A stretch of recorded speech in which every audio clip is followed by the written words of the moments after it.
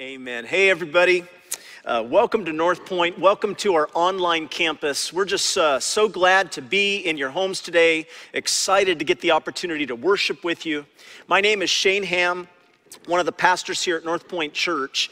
And as you probably know, if you've been tuning in, we just finished a 3-week series that we've been talking about change and how do you navigate change with vision. That's really the question that we've spent a few weeks talking about, and that's pretty important because if you've been alive for any length of time, you know that things do change. It's inevitable. The question is, how are you going to live through it? How are you going to respond to the change that happens? And so Pastor Steve and I have been talking with you every week about the question, are you going to live by design or are you going to live by default? Are you going to drift or are you going to be intentional? Now, I think that God wants you and me to live intentionally.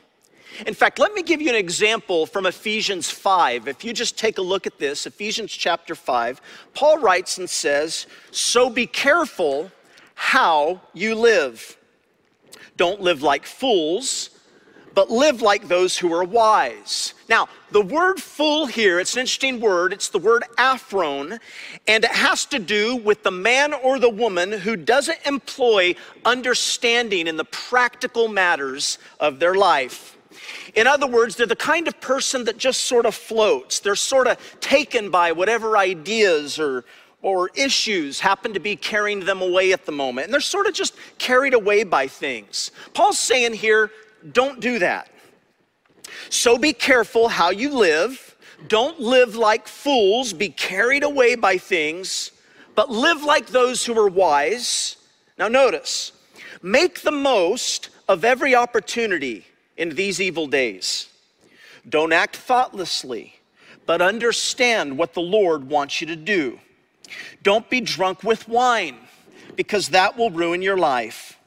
Instead, be filled with the Holy Spirit, singing psalms and hymns and spiritual songs among yourselves, and making music to the Lord in your hearts. And give thanks for everything to God, the Father, in the name of our Lord Jesus Christ. Now, for the next 5 weeks, Pastor Steve and I, and at the very end, actually, our newest pastor, Pastor Andrew, we want to be talking to you about how to be intentional. We want to talk to you about how to live purposefully. How do you and I live a purpose-driven life? Now, this is a powerful thing because if you study the scriptures, and especially if you study the New Testament, study the way the earliest followers of Jesus lived, study what they did, study what happened when they knew that God was moving among them, what you see are 5 basic purposes that we like to talk about around here.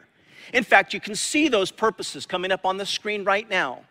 And these purposes represent what we call the operating system of the church. The church can have a million different programs, but it's really these purposes that we live for, because it's the balance of these purposes that make us healthy.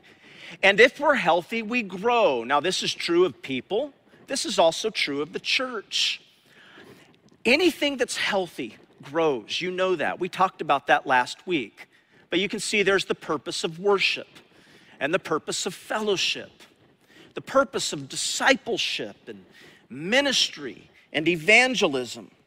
Now, guys, I'm saying to you today, these are the intentional purposes that God has called us to live for. And so while we've been talking about navigating change with purpose, I'm saying to you today, regardless of all the changes that might happen around here at North Point, this is something that will never change. In fact, the purposes are really 2,000 years old. They have consistently been the purposes of the church. And so don't act thoughtlessly, God's word says. But you and I need to understand what the Lord wants us to do. So here's what we're going to do. Today, I want to talk to you specifically about the purpose of worship. Because again, I want for you to see that Paul makes an interesting comparison. Notice, he says, don't be drunk with wine. There's a good word for some of us. He says, don't be drunk with wine. That'll ruin your life. Instead, be filled with the Holy Spirit, or in other words, be given over to God. singing psalms and hymns and spiritual songs, making music in your heart to who? To God. Giving thanks for everything. To who? To God. Now, what Paul is saying here is absolutely critical. That one of the things that is true about you and it's true about me is that in the failure to recognize God as God, the Bible says that we will automatically start worshiping something else. And that's true because as human persons, we were made to worship something. So today I want to just answer 3 fundamental questions, and I'm going to hit these as fast as I can. I want to first answer the question as we go on together is, what does worship actually look like? What does it mean to worship? Secondly, I want to answer the question, what are the convictions that should inform our worship? Now that's an important question, and what I'm really hoping to do as we talk about that question is I'm hoping even to answer some of the reasons why you notice North Point Church hasn't defied the governor's order to not have worship indoors. We've decided we're not going to defy that, in spite of the fact that there are churches in California that have said, no, we're going to defy that order, and they've given reasons. I'm hoping that some of what we talk about today will inform you as to why we're choosing not to do that. And most importantly, what are the biblical principles that guide us in these kinds of decisions, both personally and together as a church? Third, I'm going to close with this. How do we guard the integrity of our worship? So let's start with the convictions, though, about worship here. Let's jump right in. Number 1, if you'd write this down, here's the first conviction about worship.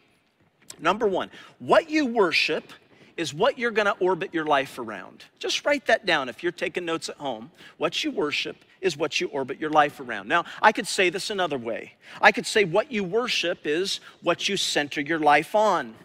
In other words, I'm saying, I want you to think about the thing that you think about all the time. Think about your life. What do you put your energy into? What really gets most of your affection? Where do you spend your time? What do you spend your money on? What gets your emotion and energy? Now you think about that thing, and that's what you worship.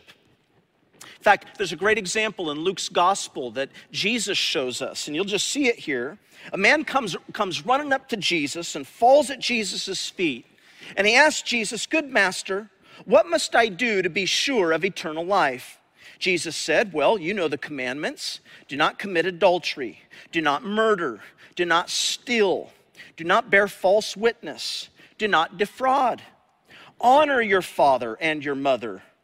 His master replied, I have kept carefully all these things since I was young. Now, let me hold there for just a minute. What's this man saying? Let's be clear. The man is saying, Jesus, I have been great at religion. He's saying, Jesus, I've been great at keeping the law. I mean, the temple, I'm good. The law, I'm good. The commandments, I'm good. But notice, Jesus looked at him steadily, it says, and with his heart warmed towards him, he said, there is one thing that you still need. Go and sell everything you have and give your money away to the poor, and then you will have riches in heaven. Then you can come back and follow me. Now, what is Jesus doing there? Jesus is separating the religious from the Christ follower. And what Jesus has just done is he's pinpointed the one thing that this man's life centers on.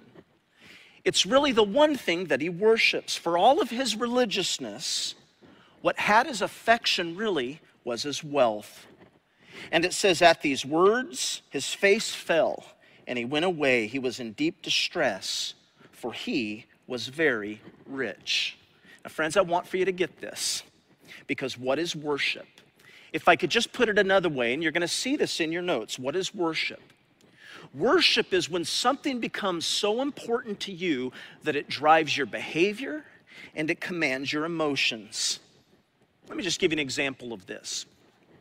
You got a football fan, and I know some of you already, you're not going to like this example, but let's just go with it for a second. You got a football fan, and all week this football fan, he studies the object of his adoration. He reads about it. He studies statistics about it. He thinks about the game that's coming on the weekend. He talks about it with his friends. And then he spends a ton of time and effort to get in the presence of his adoration. He's got the snacks. He's dressed up for it.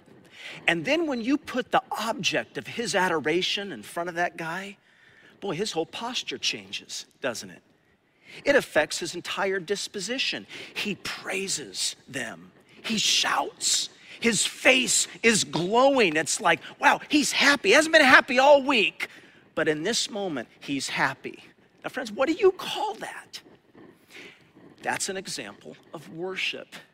In fact, you want to see the emotion. It just carries out in people's lives. I just captured this picture that you'll see right here. I mean, just look at these people. I can tell you these folks are far more excited right now probably than they get when they're at church. Why? Well, it's adoration. And I'm not saying the game isn't a fun thing to watch, but God says be careful about what you're really centering your life on. Let me give you another example. A guy says to a girl, baby, I can't make it without you.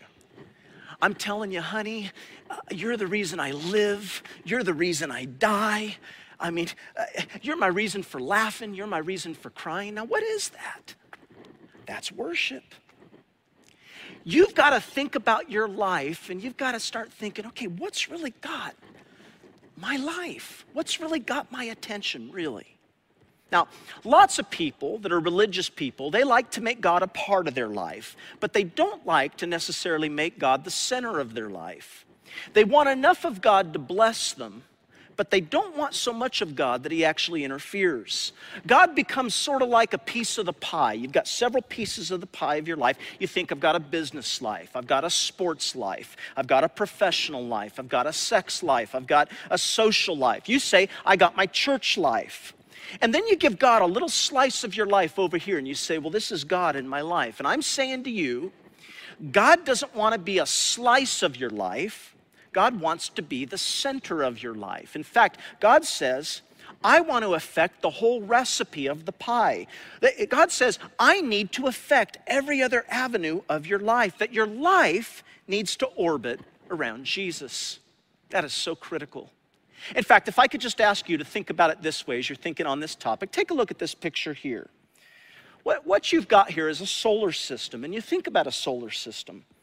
Now, the reason it's a system as you keep looking at it is because of all the other planets, as it were. They sort of go around the center, don't they? That's what makes it a system, is that these planets orbit around a sun. In fact, this is an interesting example because I don't know if you know, but Jesus is actually likened to the sun in the Bible. God is likened to the sun. But notice in this picture, all of the rest of them, they just sort of rotate around that center. But there's only one that can be on the inside. That's why it's a system. Now, I just ask you, what would happen if all of a sudden every one of those planets decided, no, I want to be the center. And they start using all of their gravitational pull to start pulling everything in on them. Well, now you don't have a solar system. What you have now is a cataclysm. What you have now is worlds colliding. Because for the system to work, there can only be one center. And God says, that's got to be me. You need to orbit everything around me. That's the first conviction. Here's the second conviction, if you just go ahead and write this down, is that worship is always for God's pleasure. Now, I don't want to spend a ton of time on this, but I am going to say it is easy to get confused about this issue today because there is, I said we're going to talk about this, there is a considerable dialogue going on right now about the Christian's right to worship and what that actually means. In fact, there's a phrase that I keep hearing over and over and over again. It's an interesting phrase. In fact, you'll see it all over social media. I just did a Google search on social media, and you just see these over and over again. And it sounds right that we should get to worship as we please as Americans. And you sort of read something like that, or you hear your friends talking about that, and you go, well, that's right, we're Americans, we should get to do that. The problem with this is three little words. In fact, let me zoom in on those three little words. It's as we please. Now, why? Why is that a problem? Because for the Christian, the phrase isn't as we please. For the Christian, the phrase goes something more like this. We worship as God pleases. That's how it should work in our life. Now, the reason I say this is because you just notice how the Bible refers to Christians in the New Testament. For example, Paul writes to the Philippians, notice, and he says, but we are actually citizens of heaven. And we are eagerly waiting for our Savior to come from there, our Lord Jesus Christ. Friends, I just say to you right now, we don't worship first as Americans. We worship first as citizens of heaven, as Christians. We are Christians. And so we look and say, God, what kind of worship pleases you? Because our worship is all about you. It's around you that we orbit. My goodness, Jesus looked at his followers and he says, they don't belong to this world any more than I belong to this world. Jesus says that about you. And he says that about me. So the only question that should be going on in your life, the only question that should be going on at North Point Church, in the church at large, is this question. What kind of worship actually pleases God? Friends, I'm saying to you, that is the guiding principle that motivates us around here at North Point. And we've heard what other churches have said, and they base their opinions on what it means to be an American. But you understand what the bigger question is. What kind of worship pleases God? How should the Christian live? You know, it was a question that the prophet Micah asked in the Old Testament. In fact, I've just put this scripture in your notes for you to see it if you just take a look at this. The prophet asks, what can I bring with me when I come before the Lord, when I bow before God on high? Speaking of worship. Should I come before him with burnt offerings, with year-old calves? Will the Lord be pleased with 1,000 male sheep? Will he be pleased with 10,000 rivers of oil? You know, he's talking about the way God's people worshiped, what they did in the temple, in the place of worship. So he's asking these questions. How should I worship? Should I give everything I have? Should I even give my first child for the evil that I've done? Should I give my very own child for my sin? Look at verse 8. The prophet says, the Lord has told you, human, what is good. He has told you what the Lord wants from you. To do what is right to other people. To love being kind to others. And to live humbly, obeying your God. Now, friends, he says, that's what your worship is. God says, that's your song. God says, that's your assembly. It's all about how you treat people. What's the kind of worship that pleases God? It's the kind of worship that always puts the needs of others first. And you'll notice around here at North Point, this is a repeated thing that we keep going back to in the scripture. That when you worship at the disregard of people, the people who suffer, people who are sick, people who are poor, God actually says, that's a worship that I hate. What good are your songs? There's all this controversy, by the way, in the church weeks ago about singing. But, you know, the prophet Amos says, take away from me the noise of your songs. I won't listen to the music of your harps, but let justice flow like water and righteousness like an unfailing stream. Now, so you don't miss it, he's talking about how you and I respond to people and care about people. Which leads really to the third conviction that we just want to make sure is right as we talk about our purpose of worship. Write this down. Here's the third conviction of worship. Is that worship is always more, and the worship that pleases God is always more than a song. It's always more than a meeting.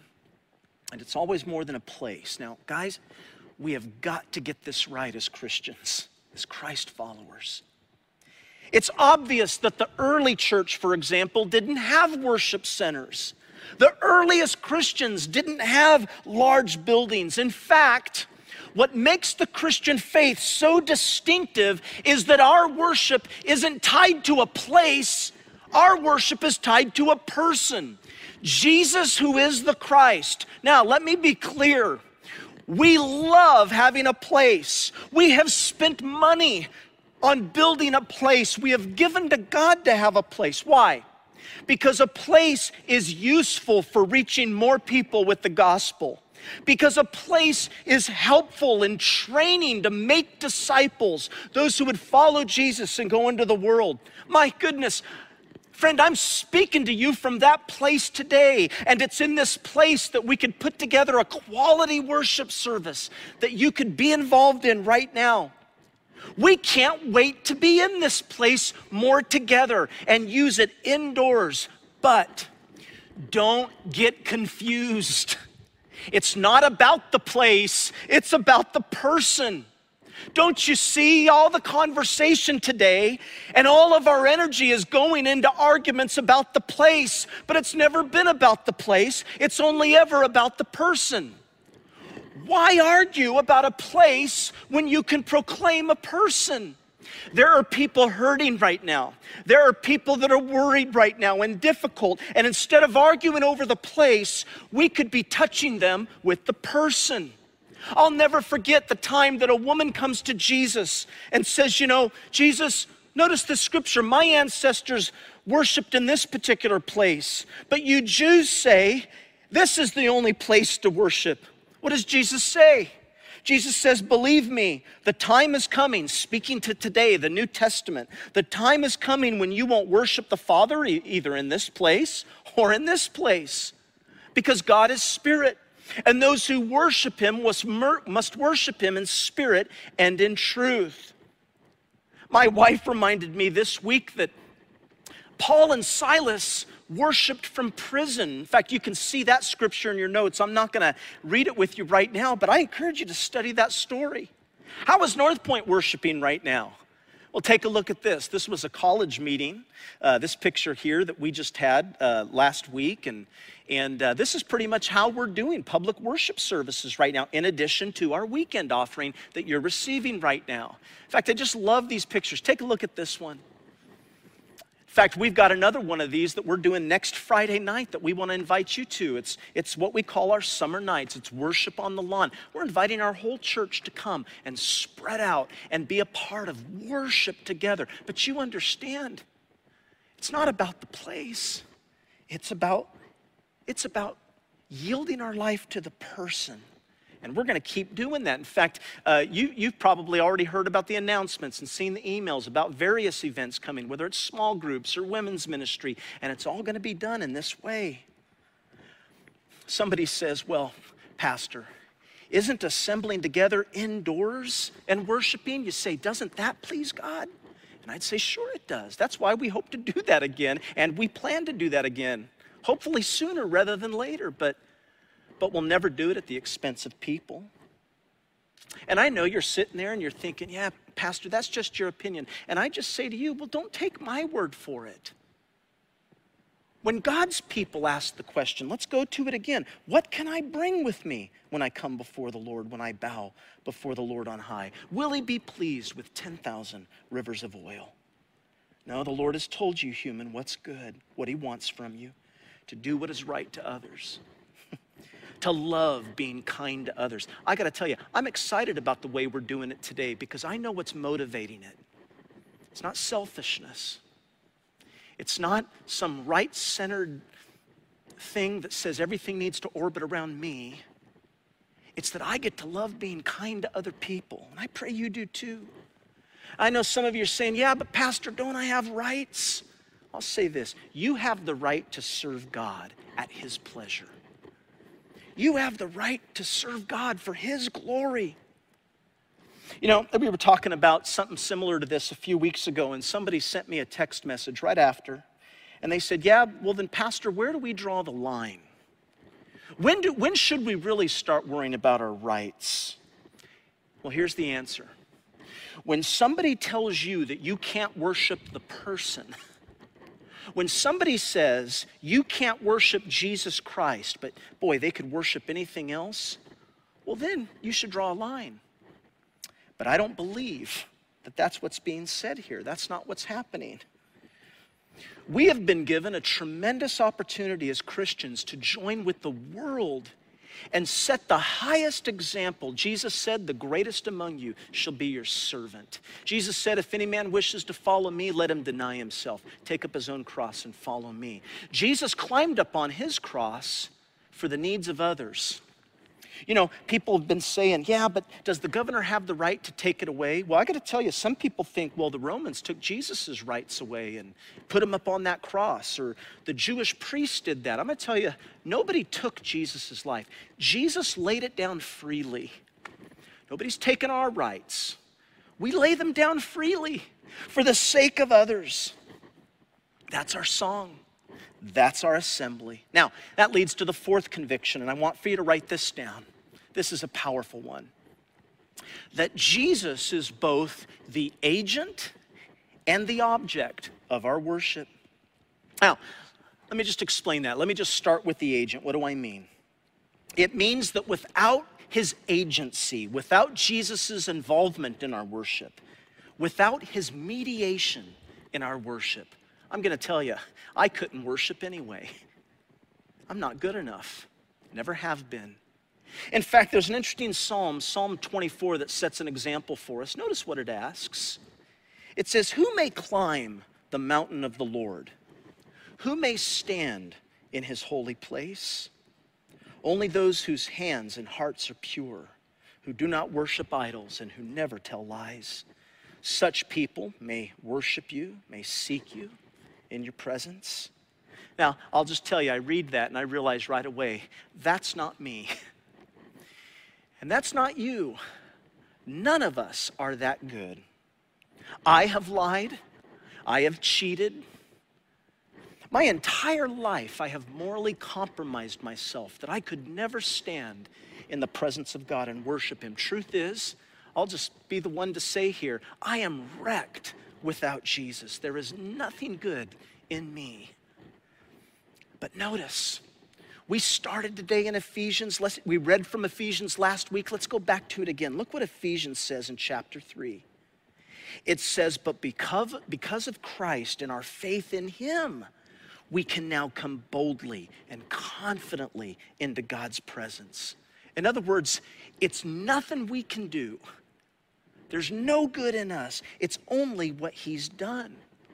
In fact, friend, I want for you to understand this, and maybe you've never heard it like this before, but boy, I hope God illuminates it to you today, that this difference between do and done, that really is the essence of the gospel. What Christ has done for us. In fact, there's a little slide that I just want you to see here. Is that religion says it's all about do. Every religion of the world says that. But the gospel says, no, it's what's been done. Jesus says it's done. In fact, if I could just say it this way, if you just look at this next slide, that the gospel isn't what Jesus would do and now I go do that. No, the gospel is what Jesus has done. And now I believe that. Because see, Titus chapter 3 says, it's he that saved us, not by works of righteousness that we had done, but according to his mercy. See, that's what I mean by he's the agent of our worship. But he's not just the agent, he's also the object of our worship. What do I mean? Well, I've already said, of course, it's not about the place, it's about the person, and that's true. But this is critical that we get this.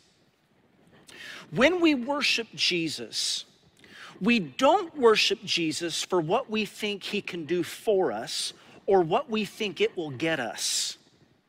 No, we worship Jesus for Jesus. In fact, Paul writes to the church in Philippians as an example, and he says this. He says, I've told you often before, and I say it again with tears in my eyes, that there are many whose conduct shows that they are really enemies of the cross of Christ, and they're headed for their destruction. Why? Because their God is their appetite. And they brag about shameful things, and they think only about this life here on earth. Now, there are many Christians who worship in the name of Jesus, but they're just really worshiping themselves. How do you know them? Well, you know them, you know all about them because they're only concerned about satisfying their own needs. They're only concerned about satisfying their own preferences and their own wants and their own appetites. See, God is the means to the end, but God's not the end. It's this life enhancement gospel where you sort of use Jesus to get what you want. God says that's not the gospel. I'm going to tell you, that's not biblical Christianity. Jesus Christ is not the means to an end. He's not the means to a better life. Jesus is the end. What do we get by worshiping Jesus? We get Jesus. We get him. He's the treasure. He's the aim. He's the goal. So, I'm going to close with this, and it really is closing points before we're done. How do you and I guard the integrity of our worship? And how do we worship rightly? Write these things down very quickly. First, here's what you do. You daily offer yourself to the Lord. You say, God, it's not about me, it's about you, and I offer my life to you. You take your everyday, your ordinary life. You take your sleeping, you take your eating, you take your going to work, whatever you do in life. And you know, Romans 12:1 puts it this way. It says, brothers and sisters, since God has shown us great mercy, I beg you to offer your lives as a living sacrifice to him.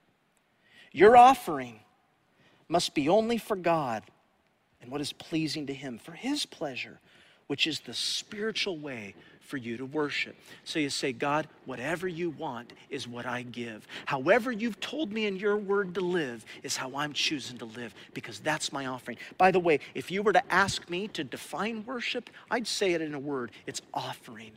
And every day I offer my life to God. God, take it. Do what you want. I'll never forget when I was 18 years old, I preached my first sermon in a place called Wellingborough, England. And I couldn't believe it because I got done preaching the sermon and hundreds of teenagers, they come flooding to an altar to pray to receive Christ or talk to God about what's been going on in their life. And I'll never forget that God would actually use me to provoke people to come forward and give their lives to him. I'll never forget going up to an upper room in this old church, and I got by myself right after that was over, and I said, Lord, I just want to be like a ping pong ball. And I had this picture in my mind. God, you just hit me anywhere you want me to go. Whatever you want from my life, I dedicate to your service. Why? Because it's an offering. What is that? That's worship. And friends, God's using this life to teach you how to do that. Why? Because God is preparing you for an eternity of worship. One day, your heart's going to stop. One day your body's going to die, but that's not going to be the end of you. You're going to go on into eternity. And God is teaching you in this life how to prepare for that life, an eternity of offering. You may be watching this today and you may be saying, you know, Pastor, I know that I'm not walking right with God. And I'm saying to you, you've got to get back with God today. Do it today. Ask somebody for prayer online. Say, I need to pray with somebody today because God's calling you to get right with him. You know, probably the most famous atheist of the 20th century was a man by the name of Bertrand Russell. You can see his picture coming up here. He was an atheist, but there is one thing I totally agree with him on. He said this. He said, unless you assume God, the question of purpose of life is meaningless. He's really right about that. That is really true. What is he saying? He's saying if there's no God, if your birth was an accident, if there's no eternal soul, if there's no right and wrong, if there's no heaven or hell, there's no afterlife, then you've got to admit, it's pretty bleak. And you're watching this right now, and if you're watching this and you're an atheist and you say, you know, I don't believe in God, well, then at the very least, you've got to be intellectually honest enough to admit the conclusion of where that belief is going to lead you. Because if there is no God, then nothing matters. But if there is a God, then your life has been planned for God's pleasure, and you need to turn to him today. You need to come to him. And then what happens? And then, write this down, you let God begin to change the way you think about life and the way it's to be lived. And you ask God to do it. You say, God, begin to change my mind. By the way, do you know what repentance is? Repentance in the Greek actually means to change your mind. Change the way you think. You say like the psalmist did, God, search me and know my heart. Test me and know my anxious thoughts. Point out anything in me that offends you and lead me along the path of everlasting life. And friend, I'm saying to you, it doesn't matter where you've been. It doesn't matter what you've done. Today you could be carrying around shame. Here's what you do. You say, God, I'm a sinner. God, I know it. God knows who you are. God loves you all the same. God says, I want you to come to me. You say, God, I'm a sinner, and for that reason, I need you. It's not about what you do. It's about what he's done. Titus 3, again, he saved us not by works of righteousness that we had done, but according to his mercy. But then notice how it goes on. Through the washing of regeneration, meaning God begins to change you from the inside out. He regenerates you, and the renewal by the Holy Spirit. The Bible says that the moment you pray to say, Jesus, I want to entrust my life over to you, his Holy Spirit comes to live within you. And all of a sudden, your life begins to change in worship to him. He poured out his Spirit on us abundantly through Jesus Christ. And then what do? And I'll close with this point. We'll pray. You just begin to live accordingly. You'll begin to live differently. It's what Jesus called born again. Now, friends, this is the purpose of worship. This is the purpose of offering. We're excited that we're going to keep talking to you about the other 4 purposes in coming weeks. I encourage you to share this message. Share this message with your friends, those that know Christ, so that they understand the convictions that we understand about worship. But I also encourage you to share it with those that don't know Christ and say, hey, listen to this.